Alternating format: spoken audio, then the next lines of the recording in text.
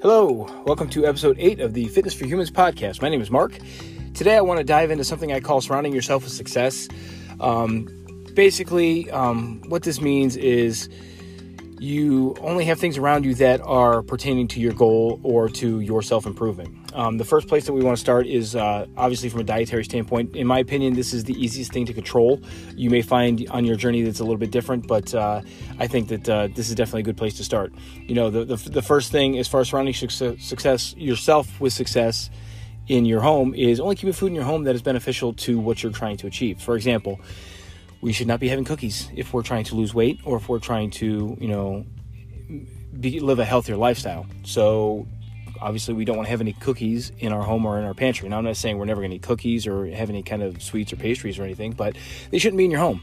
The biggest thing is to making sure that, our home is basically our sanctuary for, where we can kind of regroup, refocus, and from a dietary standpoint, it's important to have only good foods in your home. As far as snacks go, I like to keep nuts, dried fruits, trail mixes in my home. Some of the trail mixes contain chocolate. I won't tell anybody, but, try to avoid that if you're capable. I'm not judging. Those M&M ones are so good. Making sure that anything that you have at your home pertaining to your meals consists of grain, vegetables, protein.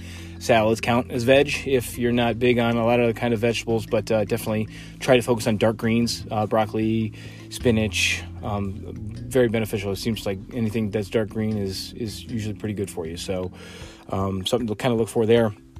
And definitely avoid having any kind of cheat meals in your home or any kind of cheat snacks in your home. Like I said before in previous podcasts, you want to try to limit your sugar intake, as far as your simple sugars go, to 1 to 2 times a week. Fruit's okay, but staying away from sugary beverages and snacks like, pastries and things like that. Unfortunately, these kind of opportunities to indulge in that kind of stuff come around naturally when we're out and about, in social settings or, convenient settings. So, that's basically where we're going to kind of indulge, but try not to do it when you're in your home, just because, like I said, that's got to be your sanctuary for health. But yeah, only indulge when you're out, but try to minimize it when you can. Don't go out often for food at restaurants. I mean, getting lazy in the kitchen is the worst thing that we can possibly do if we're trying to live a healthier lifestyle when it comes to our diet. There'll be scheduling conflicts that will occur naturally with food. For example, we got to work late, maybe we didn't have time to make dinner, an emergency happened, something, anything that comes up, life happens. Life is going to continue to happen, so it doesn't care what your schedule is. So, there's going to be times where we make exceptions for that. But like I said, we'll just try to minimize it. Making sure that we stay the course. I mean, there's going to be setbacks, so don't feel guilty or get discouraged or feel that you're off track because, there was a setback. It's going to happen. It's going to continue to always happen. So just be mentally prepared for it. A good first place to start as far as getting on track with surrounding yourself with success from a dietary standpoint is to clean out your pantry. I mean, donate any unwanted foods or unbeneficial foods for you to any churches or food banks or even just somebody that may want it. Just to get it out of your home. Obviously, if we don't have the bad food in our home, even when we crave it, it's not available for us to have it. So that's going to be something that's going to be beneficial for us as far as kicking these bad habits. Making sure that when you go out for food to shop, that you're only buying things that are beneficial to your goals. Like I said, making sure you're getting your grains, your vegetables, your proteins. Fruits are awesome. If you like I said, if you're gonna snack, a lot. Go heavy on the nuts and the dried fruits and things like that.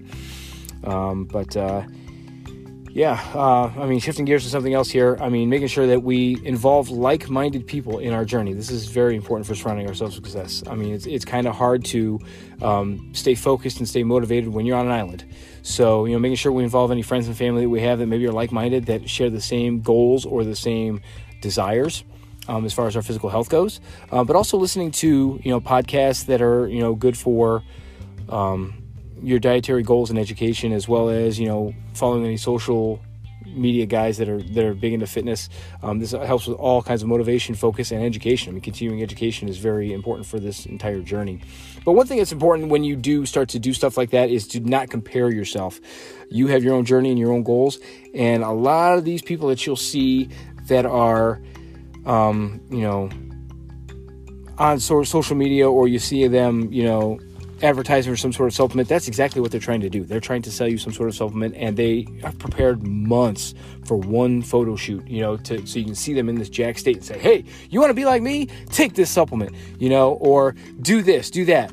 The truth of the matter is they have secrets to their success that they will never share with you. I mean, they're competitive people by nature. That's how you get to that kind of state.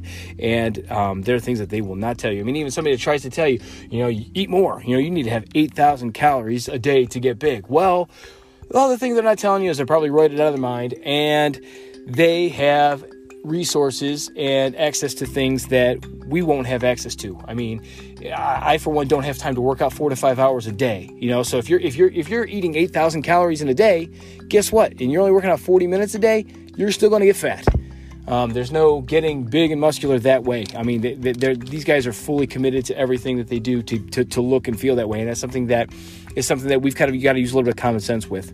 It comes from it goes back to the standpoint of being realistic. I mean, that's what I'm about. This podcast is about realistic approaches to our health and fitness. I mean, anytime you see something that just seems so unattainable, for a lot of us that really is. So that's something to keep in the back of your mind.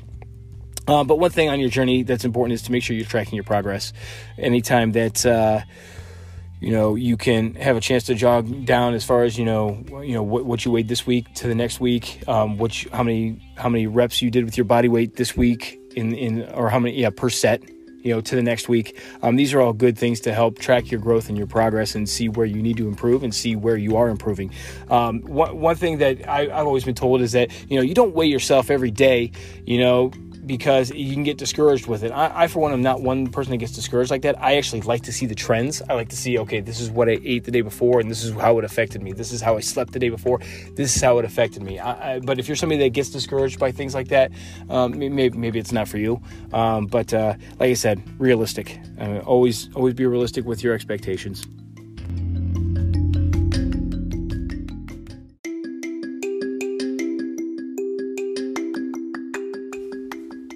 A big part of surrounding ourselves with success is preparing our schedule, making sure that we are scheduling times for exercise and for sleep. Now, this is going to be something that is going to have a lot of conflicts with it, unfortunately, just as life happens. But making sure that we be consistent with it. Expect any kind of conflicts, because it's just how this is going to go, unfortunately. I mean, this is not going to be something that's just going to fall right into line for you.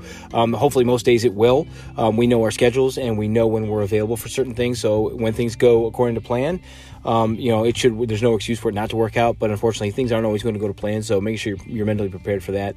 But one big thing, as far as your schedule goes, is don't schedule off days from your exercise. Now, rest is an important part of your recovery from your exercise routine, but don't schedule off days just for the fact that things are just naturally going to occur that give you off days, whether, like I said, whether you're working late or, you have any sort of, emergency or personal crisis, whatever. These things are going to get in the way, unfortunately. So there are going to be days where you skip workouts. So if there are times when, like say some weeks it works out every single day and you're able to work out 7 days, work out 7 days. Because guess what? The next week you may only get to work out 3. So making sure that, you have that in your mind. As far as your, sleep goes, make sure you're going to sleep at the same time every day and you're waking up at the same time every day. This is very beneficial for your schedule. And in my experience, this is very important for success in everything. Everything requires schedule and time. So, making sure that you have set times for your sleep is something that just everything else can work around a little bit more naturally and easier for you.